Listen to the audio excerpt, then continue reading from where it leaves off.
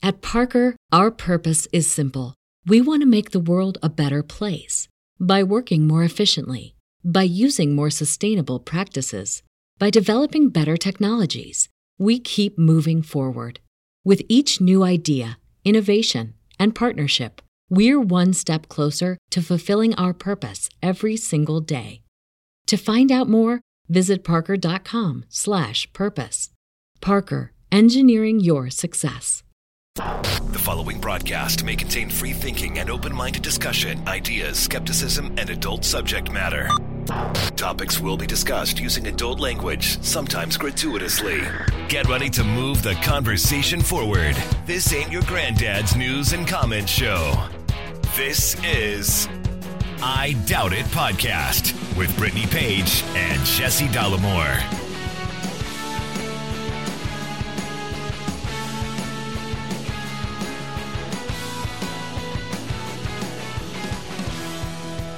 Welcome to the show. Thank you for joining us. Episode 890, I Doubt It Podcast. I'm your host, Jesse Dollamore, joined today by your other host, Brittany Page. So I want to talk about student loans to start, because every time I'm ranting and raving to you, you say, we need to talk about this. Meaning, we need to talk about it on the show. Yeah. And I don't think you're trying to protect yourself from my ranting and raving, although this could be a strategic move on your part to attempt to protect yourself from my ranting and raving. No, it's just fucking it's outrageous. It is outrageous. So It set the stage for why what is taking place is outrageous. And this, people will, this might be anecdotal, but this is not anecdotal. This is your experience that's happening to tens of thousands of people all across the country with Mohila. This is your loan servicer. I guess I will set the stage, apparently. Thank you. Yes. Please proceed. Mohila is the loan servicer that you currently are afflicted with. Mm-hmm.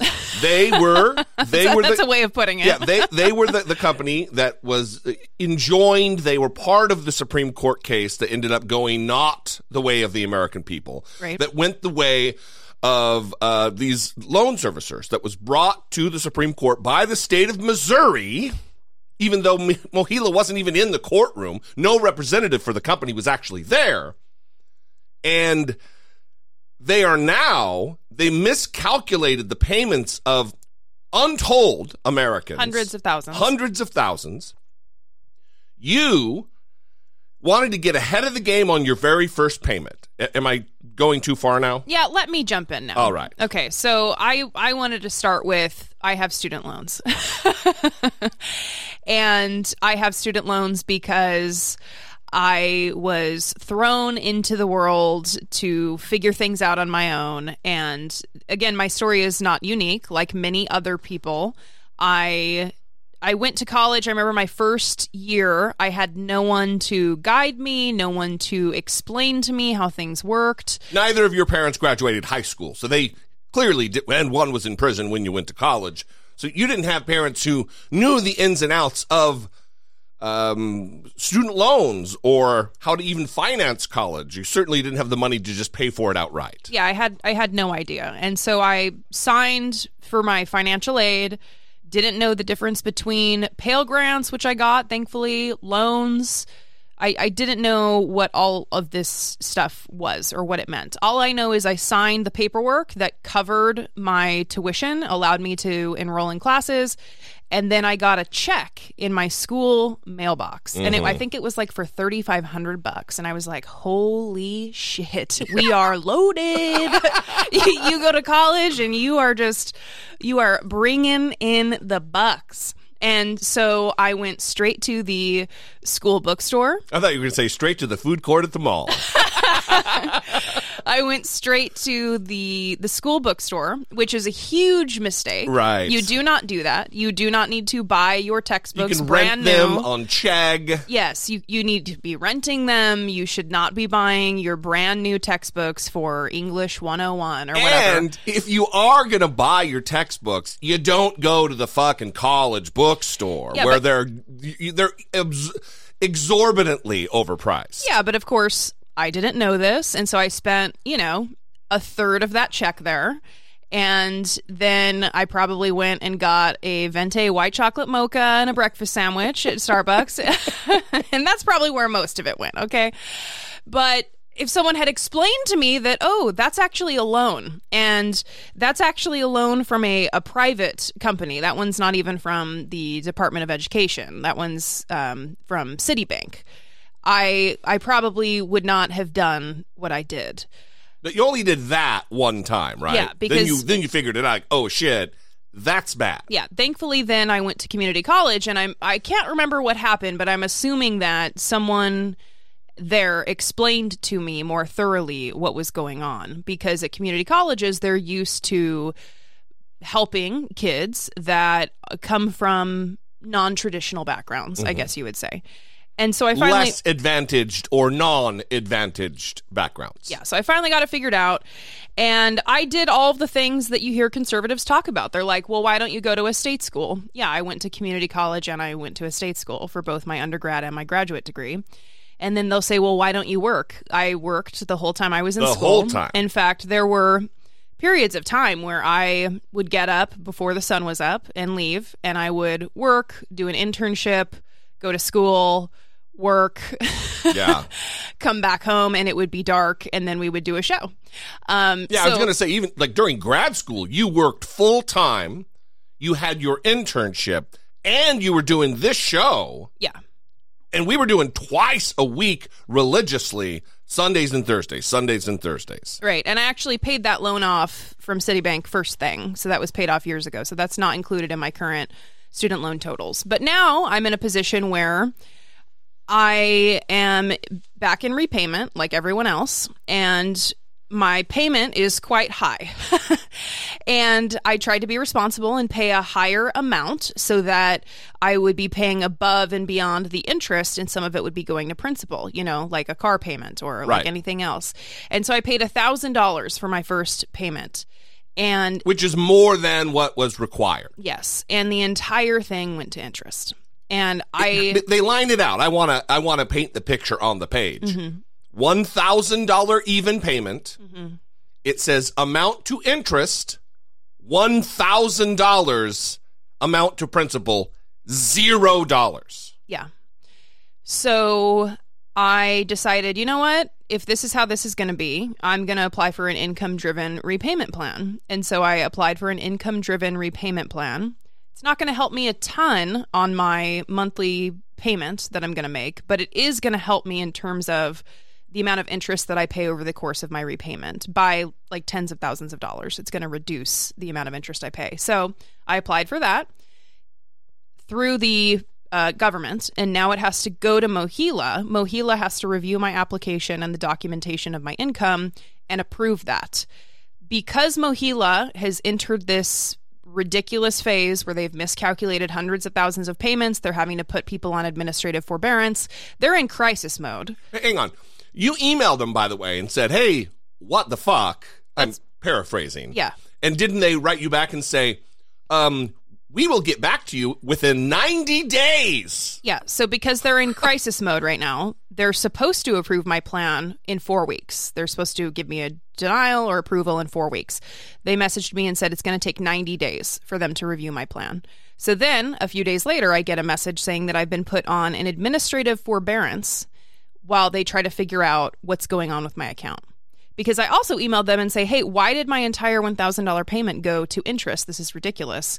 And I'm assuming that's part of their communication processing delays as well. They can't get back to me on that. So in lieu of helping me solve any problems, they're saying, we're just going to put you on pause again. Yeah. And this is why no one should be in a position to be repaying their loans, and we should forgive them, or at least a lot of them, and certainly not be collecting interest. Yeah, at the very least, all this should be interest-free since it's a government.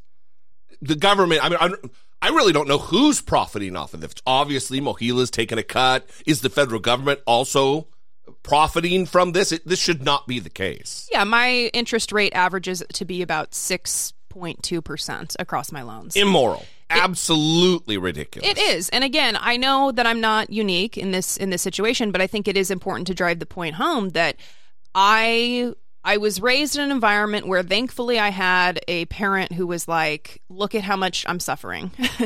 I'm a single mom with 4 kids. My life is a nightmare. I'm never going to escape. I'm always going to be poor. It's always going to be paycheck to paycheck. You need to do something different. You need to get an education. You need to get out of this.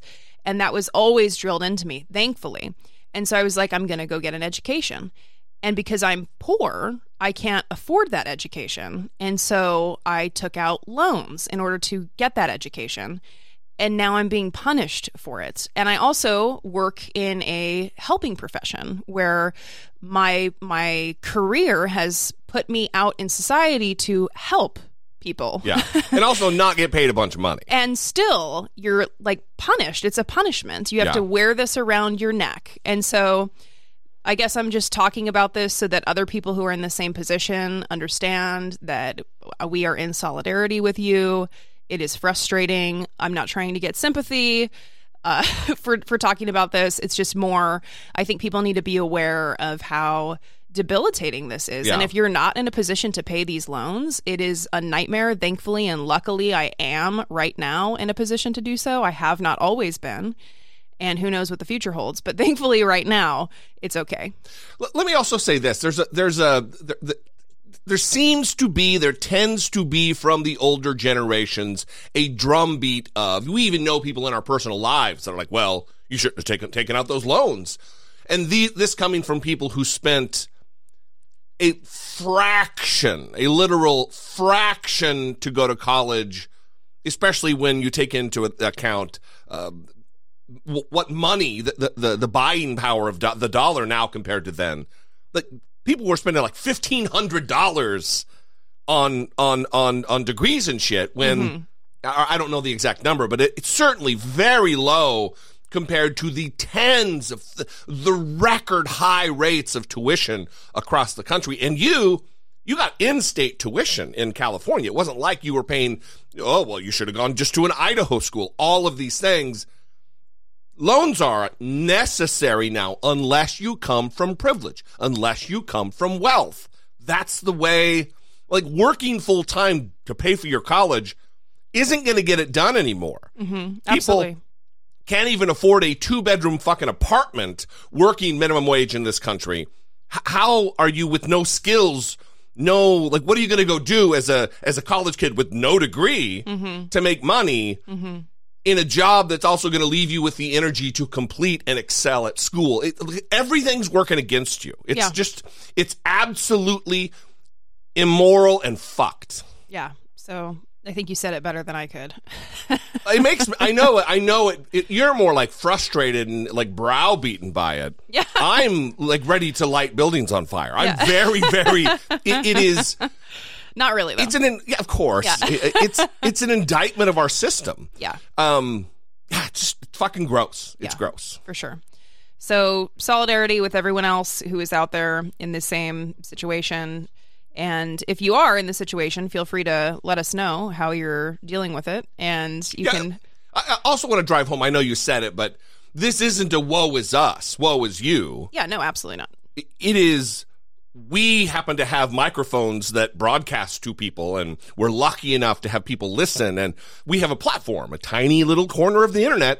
And if you think we're going to be silent about something like this, because if it's happening to us, we know it's happening to you out there. And goddamn. No, immoral, gross, disgusting, reprehensible, and something needs to change. Yeah, for sure. 657-464-7609. You can also email a voice memo from your smartphone to idoubt@dollamore.com. If you would like to help produce the show, maybe contributed $2 a month or so to help Brittany pay some of this student loan. Oh, my God. Patreon.com/IDoubtItPodcast is where you can go to support and produce the work we do to help amplify the reach of the show. Let's talk about that briefly before we thank our 3 new Patreon supporters. So we're in the process of finalizing the end of your gift. And we're not going to say what it is because we always like for it to be a surprise. But anyway, God, okay, I was getting ready to almost spoil part of it. So we got a preview of part of it. An element of it. Yeah. And It is so cool, and we're really excited about it. So we do an end-of-year Patreon gift for all of our Patreon supporters who are Patreon supporters by the end of the year. So as long as you sign up before the end of the year, then you will be in it, because we're finalizing it now. It probably won't start going out until at least mid to end December. So it really, when we say end of year gift, it's like end of year, beginning of year gift. Yeah. And I would even say maybe the second week of January. Let's not get people so excited. And let's also, last year we had like a shipping fiasco where we did a button, and because it wasn't flat, it was just a nightmare. So we learned our lesson from that, and we're never doing something like that again. So we're not going to have any more shipping problems going forward. Where each thing was costing like $6 to ship. Yeah. Like however little money that button cost on an individual basis. Yeah, so we're never doing that again. But in addition, one of the benefits of Patreon is you get the ad-free version of the show, and you also get our monthly bonus episodes that we do, and we're getting ready to do our next one. You previously said what we're going to talk about, but let's just not get into it. Okay, so thank you to our new Patreon supporters, Matthew D. Tiffany R. And Patricia L. Thank you all so much for joining the Patreon family and helping support and produce the work we do here. We appreciate you very much. Once again, patreon.com/IDoubtIt podcast. All right, let's get to some listener communication. We got a couple of emails, or we have an email at the very least, and a couple of voicemails. Let's start with the email. Hi, Jesse and Brittany. Love your work, and you both. I wanted to see if you could share your thoughts on this. I don't know if you've recently seen the interviews on other progressive channels that Cenk from the Young Turks has been doing. He has a website and is running for president just to bring attention to the issue that Democrats are again, quote, sleepwalking us into another Trump defeat. He is positive that Biden will lose and makes some compelling arguments. There is too much at stake for us not to take this seriously, since we are still reeling from 2016. Please take a look and share your thoughts. Is this fear-mongering, since I know that they hate corporate Democrats at TYT, which we all do? Or should we be sounding the alarm to wake up Democrats? I do not want to wake up one November morning to a fascist takeover of our country. Thank you and love you both. You are both the best. Peggy E. Peggy E. Thank you for the email. It's not tough for me. One, Cenk Uygur is not qualified to be president of the United States. He is disqualified by the Constitution. He is not a natural-born citizen of the United States. And the way the Constitution reads, I believe in Article 2, Section 1, I think is where it is. It states that at the time of the writing of the Constitution, if you were a naturalized citizen, you could be president, but only at the time of the adoption of the Constitution. So Cenk was born in Turkey. His parents, neither of them were born Americans, so he's not eligible. Maybe let's not say qualified. He could be qualified, I guess. He's not eligible. It is plainly stated in the Constitution. Whatever argument he's bringing up about some case that doesn't have anything to do with the constitutionality of running for president, it's just not going to happen. The way I take his run for president is as a publicity stunt. It's more audience capture from Cenk Uygur, who I'm sure is an okay guy. I don't hate the guy. But a lot of what they do on the Young Turks is for promotion. It's for controversy's sake. He's taking the Robert Kennedy Jr. approach to promoting his campaign. Because if he really was taking it seriously, why would he be going on fucking Tim Pool's show? Why would he be flying from L.A. to the woods in Maryland or wherever the fuck Tim Pool lives and works to do Tim Pool's podcast? He would be going on progressive and just down the middle Democratic types of outlets to be beating the drums, because what progressives are listening to Tim Pool? So I think it's a publicity stunt. I don't think it gets us any closer to the eventuality that you fear, Peggy, of avoiding a fascist takeover of our country. In fact, I think that if anything, well, I don't think it's really going to move. I'll stop saying what I was going to say because I don't think it's going to move the needle at all, except for TYT's bottom line. Yeah, I think if the concern is that Joe Biden is going to lose and there's going to be a fascist takeover of the country, then I think there are more important and relevant actions that they could take to be pressuring Biden and the Biden administration to be doing things differently in order to get more of leftist support. I'm thinking about all of the people that I have seen tweeting recently that they will not vote for Biden because he's not demanding a ceasefire and is instead continuing to stand by Israel as they continue to bombard Gaza and continue to make this humanitarian crisis that's happening there that we're going to get into a little bit later.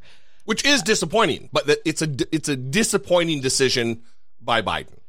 And so I don't know. I just don't see how him running for president is going to result in the pressure for Biden to be better. And also, Cenk doesn't have power within the Democratic Party. It would require someone that has power within the Democratic Party to run in opposition to Joe Biden to force his hand to drop out. Cenk is never going to get to the number that he wants to get to, that he believes will force Biden's hand to drop out. Cenk doesn't have that power. Someone who has power within the Democratic Party has that ability to do that. As far as your criticisms of TYT, it's been very concerning to see a lot of the commentary coming out of there, especially recent clips that I saw of Anna Kasparian going on Patrick Bet David, I think is his name. Another PBD, right-wing troll. Going on his show and specifically saying that her living in California and being on the ground, seeing a lot of policies in action has made her question leftist policies. I mean, she said that. Yeah.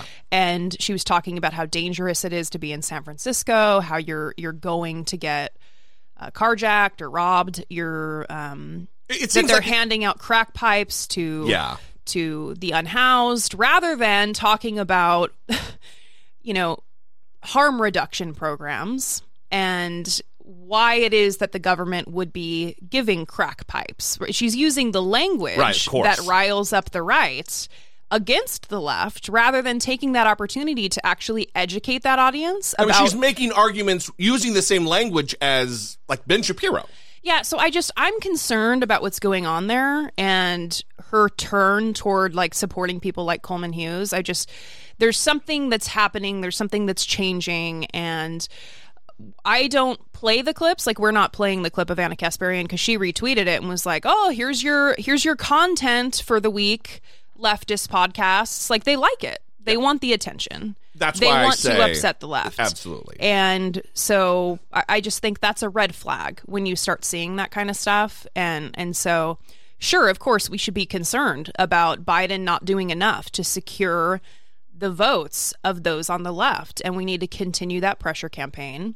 Some other guy just entered the race to challenge Biden. Yeah. And well, let me say this.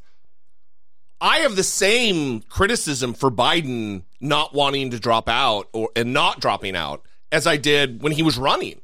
It's an arrogance. Like when he was thumping his finger into dudes' chests and then don't vote for me. Like all of that, it's the same Joe Biden that we criticized during the 2020 election. Right. And here we are in 2024, and it's the same thing. It's a lot of old man arrogance, an old way of doing things. Am I happy that Joe Biden is the nominee? No. But you know what? He's the nominee. He's going to be the nominee. So then it becomes a binary choice between Donald Trump, who will usher in fascism in the United States, or, a less than appetizing 80-year-old man as president, as a Democrat, who, while personally is not a progressive, personally he does not advocate for some of the policies that we'd like, is at the helm of the most progressive administration, maybe in modern history for sure. I mean, it's just the way it is. So anyway, it's a distraction. It's a publicity stunt on the part of Cenk, I believe, because he has zero hope of becoming president of the United States, and also zero hope of moving the needle of pushing Joe Biden off of the ticket. I'd like to know what everybody else thinks. I'm sure that a lot of what I just said pissed people off, but look, we here our objective is for a better America. Our hearts are with people who are marginalized and taken advantage of and victimized by our system, and we want that to change just as much as anybody else. It's just how we get there. And when you have a media figure like Cenk, whose bottom line is absolutely affected, I would rather have someone who seems more dedicated to the prospect of actually getting something done and not just ingratiating themselves with publicity. We'd love to know what you think, though. 657-464-7609. Of course, you can email a voice memo from your smartphone to idoubt@dollemore.com. Also, I just looked it up as you were talking, Brittany, and it is Article 2, Section 1, Clause 5, the fifth paragraph in the Constitution. No person except a natural-born citizen or a citizen of the United States at the time of the adoption of this Constitution shall be eligible to the office of president. Neither shall any person be eligible to that office who shall not have attained the age of 35 years and been 14 years a resident within the United States. So that's what it says. We have a couple of voicemails. Let's get to them. Hi, Mr. Dollemore, Miss Page. My name is Danny. I live in South Dakota. I just heard you respond to Tommy's question about how you were brought out of the upbringings that you both had, and the beliefs and all that stuff that you were indoctrinated with, attempted to be indoctrinated with. I appreciate your answer and everything. I was just wondering, here in South Dakota, our Governor Kristi Noem has done so much negative to our education system, and I mean, she is just completely bombed it out, basically. And I was just wondering if a part of you are apprehensive about coming out and explaining how your teachers and counselors and everything like that have impacted your beliefs now, like how they have helped you not be so racist and not be so blind and know your rights and the Constitution and all that. If any of that is you're apprehensive to explain that because of the backlash that will inevitably happen to teachers and the school system in order to stop them from helping students who are like you. I was just wondering if that is at all kind of something that you want to keep secret. Anyways, thank you so much. You guys' show is awesome, and it really helps people like me in South Dakota who are not exposed to a whole lot of progressive thinking. You guys keep it up and have a great day. Thanks. Well, I thought this was a great question, Danny, so thank you for sending it in. And of course, this is in reference to the previous episode where we got a question from a listener about how we came out of our upbringings. And I always mention teachers and counselors because, well, that's true. And it is interesting to think about, do I have a fear that it's going to give away the plot for these conservatives? And no, I find it more just to be evidence of what they're trying to do. They know what they're trying to do. They know that they want to prevent kids from learning about the realities of the world, because if they do, they're going to become informed citizens who are not going to accept Christian nationalism takeover of their government. So they know that's what they're doing. I know that's what they're doing. A lot of people may be unaware of that or not want to admit that that's what's happening, but I think it's important to talk about it so that people are aware that these attacks on the education system have a goal, and that goal is to keep people ignorant so that they can't become informed citizens that then don't support people like the new Speaker of the House, Mike Johnson.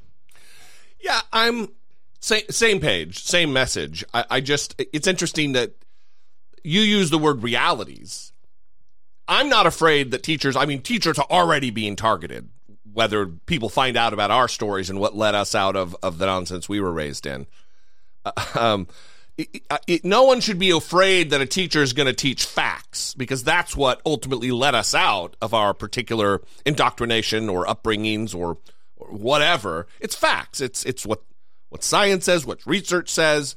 And if you follow that, if you prize that, which conservatives in large part do not, when they're trying to say that there were, well, what are the benefits of slavery? That's not a fact-based worldview. That's an excuse-making attempt to squelch and suppress the struggles of Black Americans whose ancestors were, for hundreds of years, not just marginalized, but raped and murdered and tortured and owned. Anyway, yeah, so I'm not... That's already happening, whether we talk about it or not. For me, it's more of a call to everyone that we need to keep our eyes on protecting teachers and protecting facts and reality as we go forward. So, as an aside, it's funny to me the difference between the podcast audience and the YouTube audience for the podcast, because we don't record every episode on video and put it on the podcast or on the YouTube channel, but many of them do go up on the YouTube channel. And I always struggle with, like, when we are asked about our backgrounds, the reality that there could be a new listener listening to that episode for the first time, weighing that versus the people who have heard me talk about my upbringing like hundreds of times and don't need to be filled in on all of the details every single time I bring it up. Like, that's a difficult thing to kind of figure out. But it was strange to me that the YouTube comments on that episode, from that question from the listener last episode, they were more upset about me talking about my family and using the phrase white trash than they were my family being Nazis. Yeah. And that was very confusing to me. I was like, did you hear the part where they're Nazis? Like, were you here for that?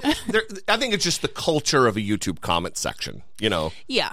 People just get, like, I think normal, decent people might behave like that in a YouTube comment section because that's just the culture of how it is, which I don't fucking get. Yeah.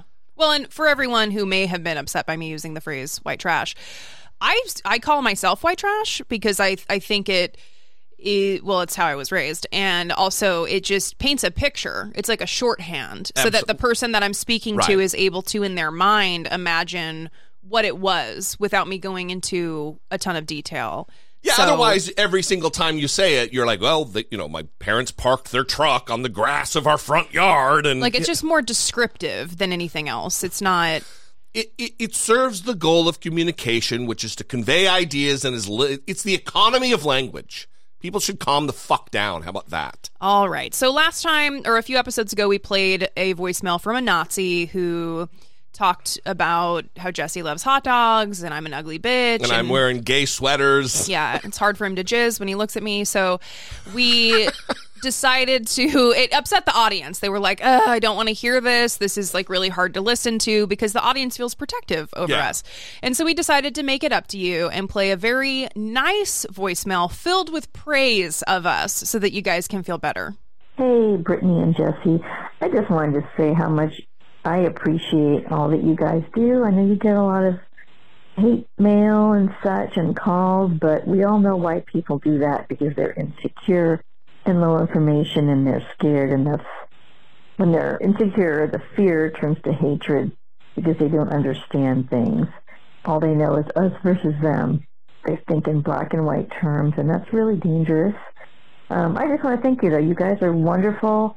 You give us the solid facts, and I think it's really important that both of you came from these backgrounds in which you have that experience, which a lot of people that don't have that background, we can say everything that we want and learn in books, but you actually lived things that you've learned from and you've grown, and And that's what people are supposed to do. So just thank you again, and I hope we get to see Sweetie on one of the videos. Love to see her. Take care, you guys. Bye-bye. Maybe we'll have to make that happen. Yeah, we'll have to lift her up one day. Just lay her bed across the podcast table here. I mean, we could do that. That's an option. So that was very nice. Thank you to this anonymous caller. We appreciate it. You know, we do get a lot of hate, but we also get a lot of kind voicemails and emails. I wouldn't say that we get more kind emails and voicemails just because there's not a lot of people who are like, you guys are great. You know, they're not calling to do what you just did, for example, but it is nice when it happens. Yeah, also, we're not going to fill the show with a bunch of laudatory voicemails because it would just seem like we're S-ing our own Ds constantly. Yeah, and it's more fun to lean into some of the hate, so. Yeah, also because they just out themselves as being abject dumb fucks. You know, the Nazi guy, the Nick Fuentes devotee who called in and made fun of my quote-unquote gay sweater and called you a bitch a million times because he can't come when he looks at you. You know, that guy's a fucking moron. We did it as a mocking exercise, not because we were worried about what he thinks. But we love you guys. Thank you so much for all of your support, all of the voicemails and the emails that don't get read or played on the show. They do mean a lot. We're very appreciative, and we know just how goddamn lucky we are to be where we are and have this, like I said earlier, tiny corner of the internet to talk about things, to think out loud in public. All right. 657-464-7609. Of course, you can email a voice memo from your smartphone to idoubt@dollamore.com.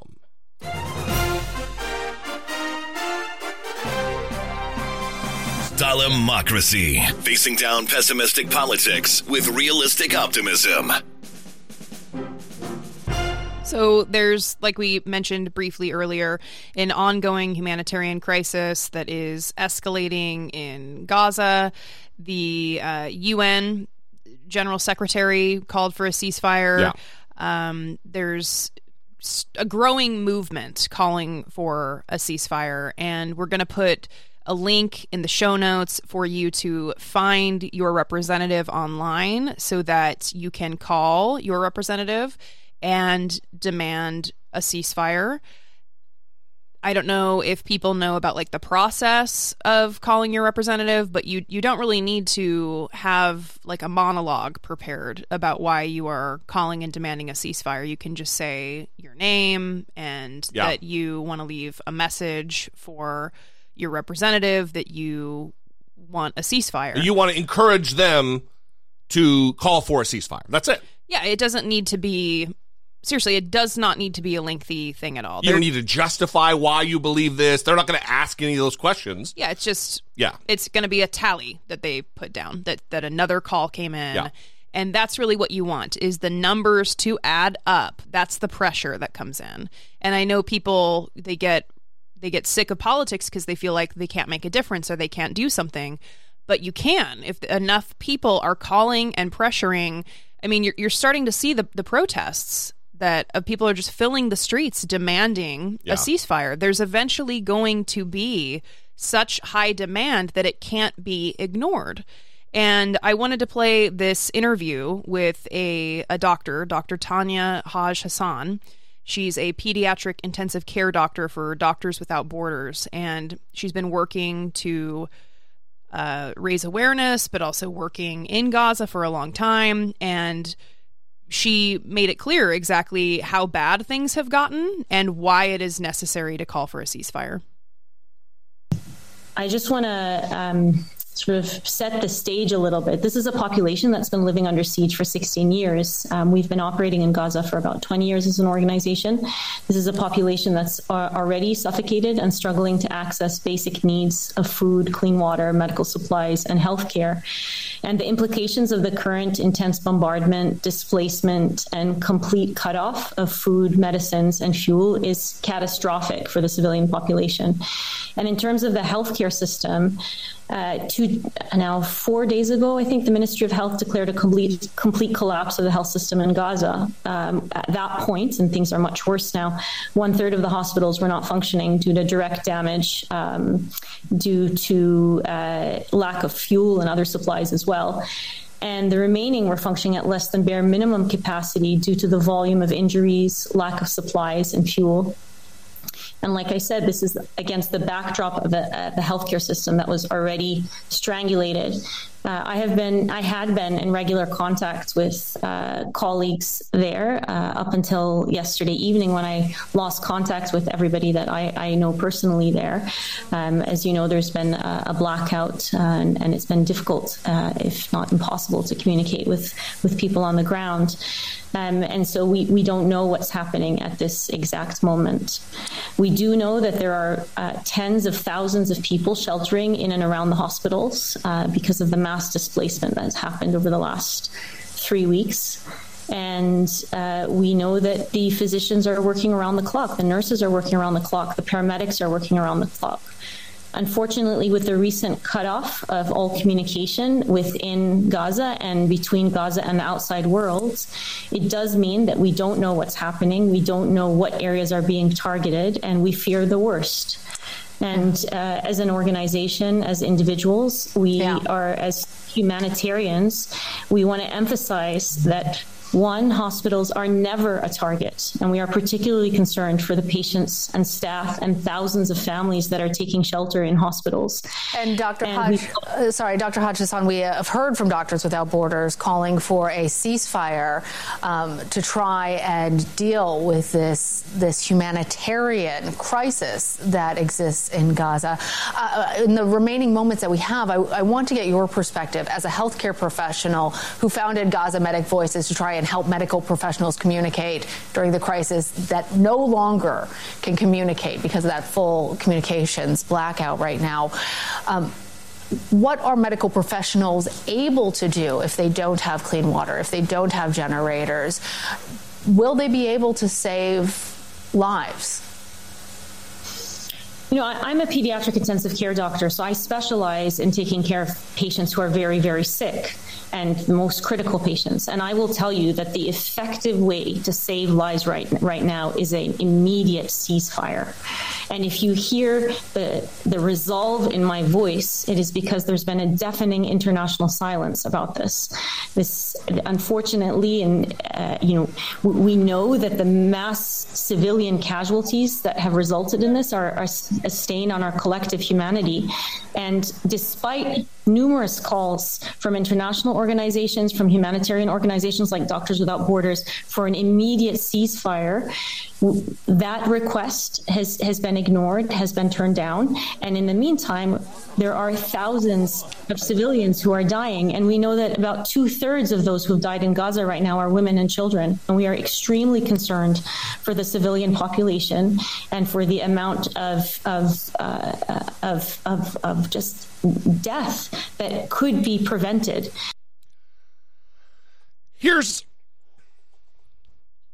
There's a lot of moving parts with this particular issue. And I've heard people say there's nuance. There's not nuance here.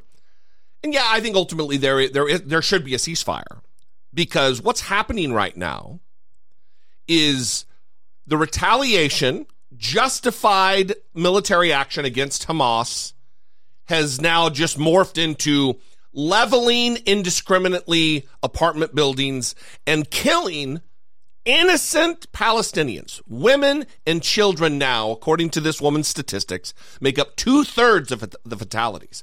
So until Israel does an accounting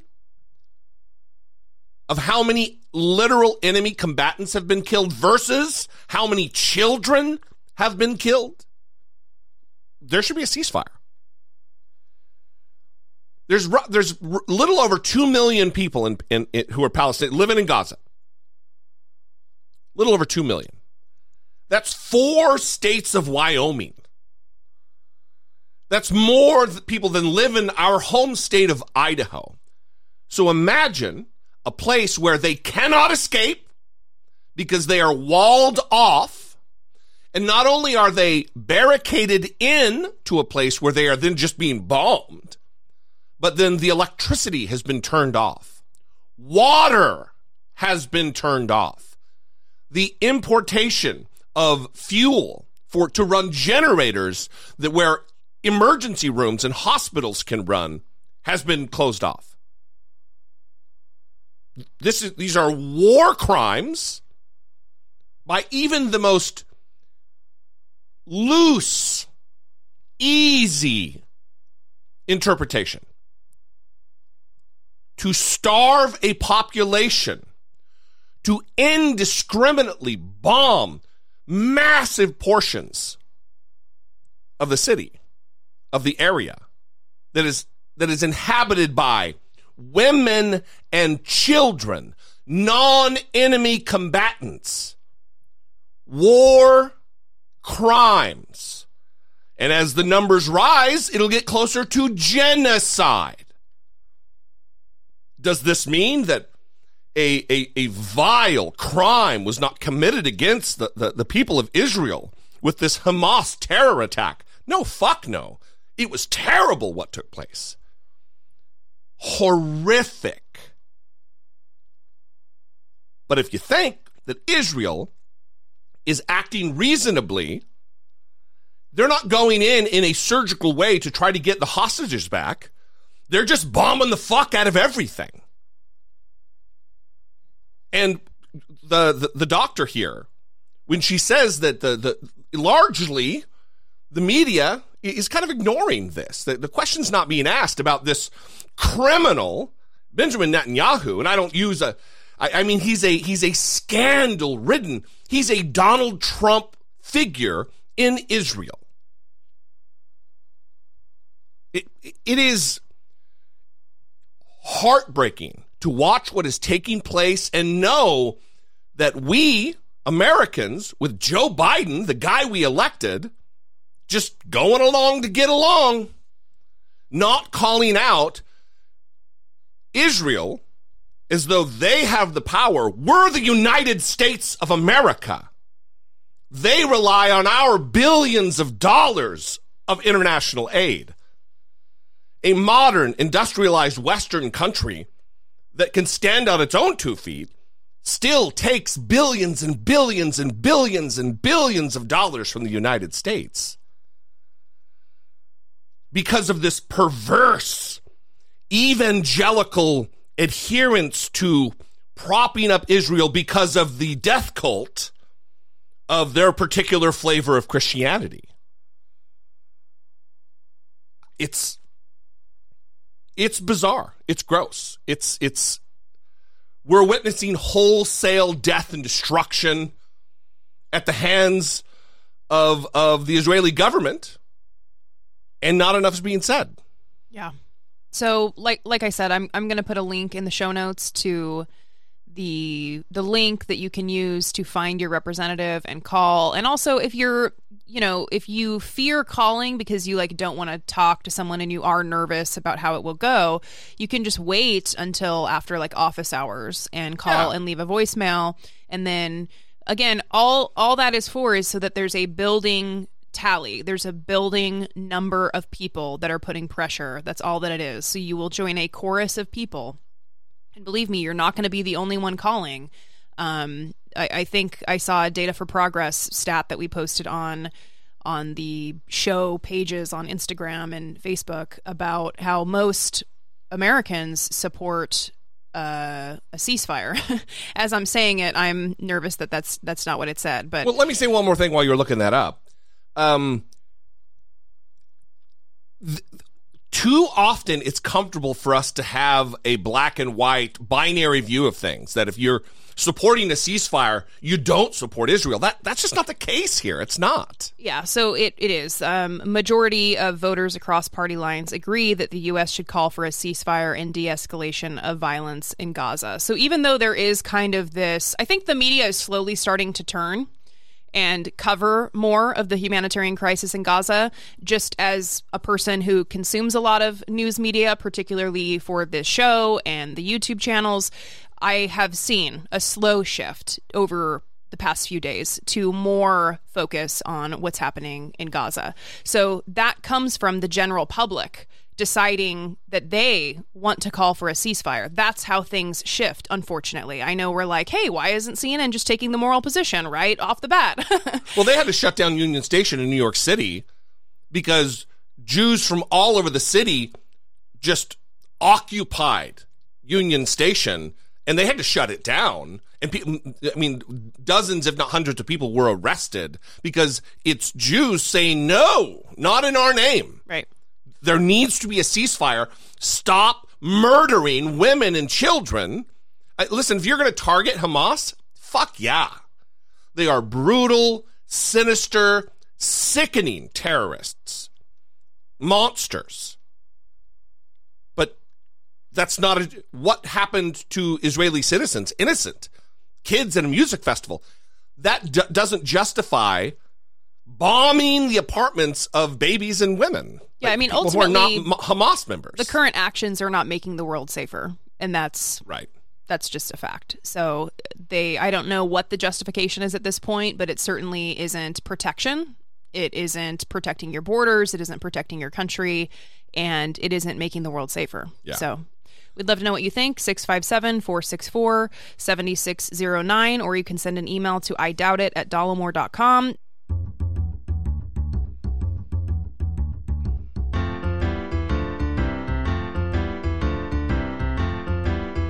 It's the asshole of today. Steven Schwarzman. Steven Schwarzman is a billionaire CEO, and we love these little clips of these billionaire CEOs that pop up on the internet and give us a glimpse into the cognition that is being a billionaire and how you think of your place in the world and how you think of the people that are below you and making your money for you, how you think of them too. I wonder how it happens. Does the money corrupt, or is there a certain kind of individual that's more prone to becoming a billionaire? And they already think this way, and thinking this way gets them to billionaire status. Like chicken or the egg, you know? Look at you proposing a thesis idea. Why don't you go research that? Nah. So this is particularly about the issue of working from home. And we know that there is a lot of conflict between the employers and the employees on the issue of working from home. And just as a brief aside, when the pandemic happened, where I was working, we temporarily shifted to working from home because it was necessary because the pandemic happened. Right. And none of us knew what was going on. We thought we were all going to die. And there was no apparatus in place for us to, is apparatus the right word? Yeah. In place for us to work from home, and that had to be built. No infrastructure. That's better. And so that had to be built and figured out. But once it was, we were able to continue working from home for a certain number of days per week. Well, remember that, though, what it was like in the beginning with no vaccine.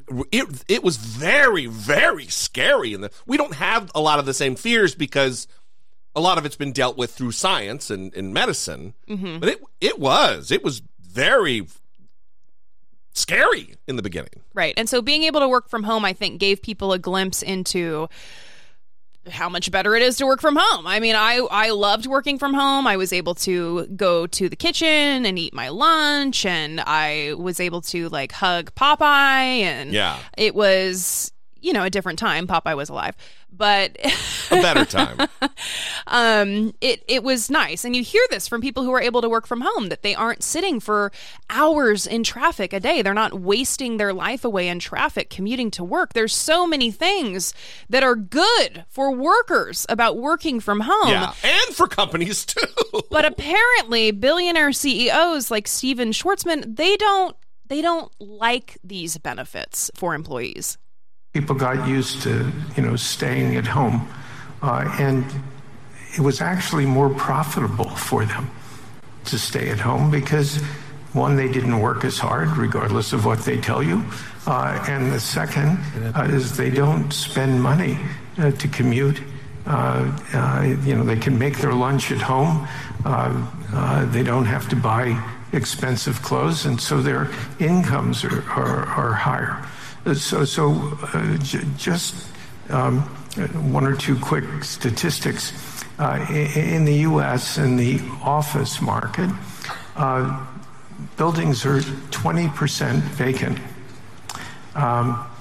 unleased. Actually, there's another 20% that somebody's leased, but the people don't come in. So you're looking at office buildings that basically are 40% unused. So I expect when those leases roll off, the companies will cut back the amount of space. So say you have 30% unused space in office buildings. That means those office buildings are not survivable, as economic entities. Oh, no. What about the office buildings? Right. So I love that he's really giving his priorities away, because he starts talking about working from home was more profitable for the workers. And he knows he's going to get into like the ways that it's beneficial for the workers, but he needs to sow doubt in why the audience that is listening to him should be against people working from home. And so he immediately says that they didn't work as hard. Regardless of what they tell you, they're not working as hard as they should be when they're at home. He doesn't cite any figure, any fact, any research, any data, nothing. It's just something he says out of his fucking head. Yeah, and there's a big conversation that's happening right now about what the most effective work week looks like. And do you actually need to be going into an office for 8 hours a day, 5 days a week? Or can you do 4 days at 10 hours? Or can you have more flexible scheduling? These things, when you offer your employees the flexibility that they need to have a life outside of work, and those benefits, that will make them more productive because they don't hate their lives. Well, also imagine if you worked, like, not if you worked retail, where job you kind of have to be there at the brick and mortar, but if you did work from home, your company didn't collapse. He just outlined they're more profitable. He's using words that are usually applied to business, but your individual worker spending less, if not no money on commuting, all that money they get to have. And then they get to use as a consumer to buy stuff, guy. Ooh. And then they don't spend as much money on food because they're in their home. Mm-hmm. That's good. That's good for their morale. That's good for what they do. That's good for productivity. And they don't have to spend as much money on wardrobe because they don't have to go into a place. I mean, he's just listing all of these. Think about the money that you spend on those things. That's a lot of money. Yeah. You're more profitable as a human being. Fucking bizarre way to look at things. Yet still, the priority in this guy's brain is, there's an office building, an inanimate object with no people inside of it. Mm-hmm. Who fucking cares? Yeah. Convert those to apartments, increase the housing, the quantity of housing, and through the basic principles of supply and demand, housing costs will go down. How about that? Yeah, there was actually a conversation that was happening on Twitter the past few days because a woman went viral, a young blonde woman went viral. She was crying. I believe it was a TikTok. She was crying into the camera talking about how she just graduated college. She has a marketing degree. She's thankful that she got a job right out of college, but she's working a 9 to 5 and she can't afford to live in close proximity to where she works. She has to live a distance away because it's what she can afford with her job.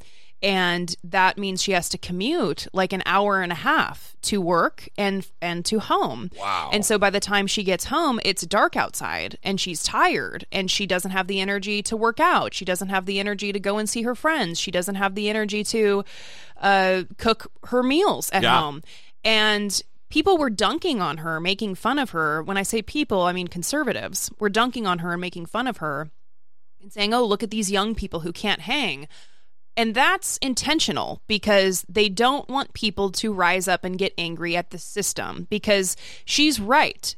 She should be able to work and have a life outside of work. We should not be accepting hour and a half one-way commutes, 3 hours, nearly half the workday she's spending, extra on top of it, just to get to and from work. That's That's not acceptable. And That's not the standard by which we should live our lives. Absolutely. And she actually made a point that if she was working from home, she would simply close her laptop at 5, be at home at 5. It's still light outside. She can go and cook her meal. She doesn't need to sit in the car for an hour and a half.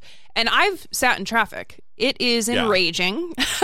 Yeah. You need to learn to cope and be okay, but you know that you're slowly dying every minute that passes. And so you're going to die in that car. That's how you feel. Thank God for podcasts. Am I right, everybody? Yeah, I guess. Am I right, everybody? Sure. Podcasts. Yeah. So anyway, it is, again, I'll pose that question did this Steven Schwarzman become a billionaire because he has this fucking bizarre mindset already? Or did the money twist him into this ghoulish creature who just hates the working class? Well, he became a billionaire because he has a ton of people that are crying into TikToks about their 9-to-5 job where they don't have time to do anything else except work. And he just looks at a person and says, oh, how can I exploit them for their labor? Yeah. You're not wrong. You're not wrong. We would invite your participation in this conversation. Steven Schwarzman, we invite you to let us know what you think, brother. We'd love to hear from you. 657-464-7609. Of course, you can email a voice memo from your smartphone to idoughtit@dollemore.com. We would invite your participation also in helping support this work, helping produce this podcast. You can go to patreon.com/idoughtit podcast and choose your tier. We're giving out the end of the year gift. There's a bonus episode every month. There are, I believe that the most important aspect of giving is that you're supporting this particular show, which prizes moving the conversation forward, talking about big topics, sometimes uncomfortably. We love you. We appreciate you very much. And we'll see you next time. Brittany Page. I'm Jesse Dollemore, and this has been I Doubt It.